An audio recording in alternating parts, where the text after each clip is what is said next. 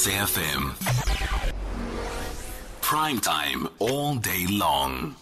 24 minutes after 8 o'clock, it is the 6th of October, World Cerebral Palsy Day. People living with cerebral palsy still face a lot of accessibility problems and still face a lot of social ostracization. Thandiwe Mathibela, a mother who has a child with cerebral palsy, is with us on the line.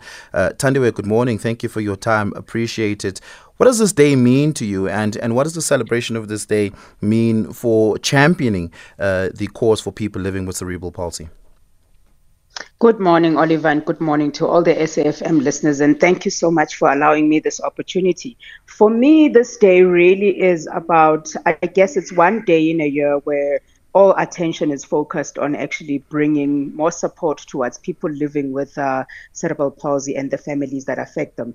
While I think it's a very important day and while I think it is appreciated, I think it is important for us to recognize that we need to celebrate it with more than just one day.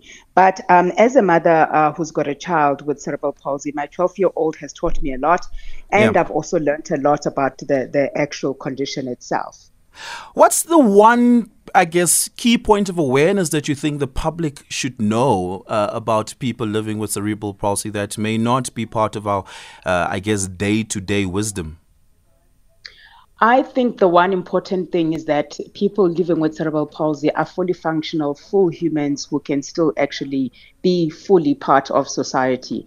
And also about cerebral palsy is that depending on where the injury to the brain is, it manifests itself in different ways. Yeah. So there are people with cerebral palsy who have got learning abilities, and then there are people with cerebral palsy, like my daughter, who do not have learning abilities.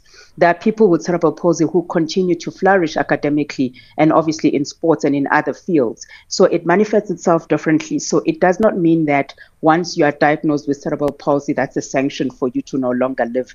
And that is what I would want society to actually recognize and acknowledge.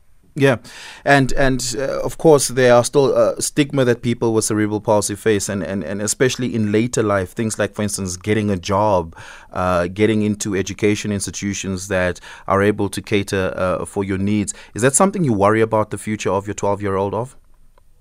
In fact, that is something that I'm currently experiencing with my 12-year-old. Because my daughter is obviously bigger and taller, and heavier because she's growing, she is now unable to obviously move about in an easier way. And there are very few, close to no schools that actually cater for her and those needs, because obviously it's easier when the kids are smaller, right? And even those schools that are there are hectically expensive. Yeah. And most of those schools are usually run by parents who've got kids with disabilities in any case, so they've got a limited intake. So that is something that currently I'm dealing with, and I'm sure a lot of parents are dealing with as well. And you are right.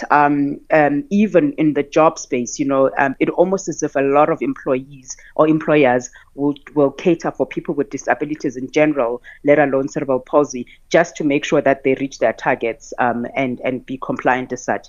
It's not something that they do willingly and almost seamlessly. Thandiwe, thank you so much for your time, and happy World Cerebral Palsy Day.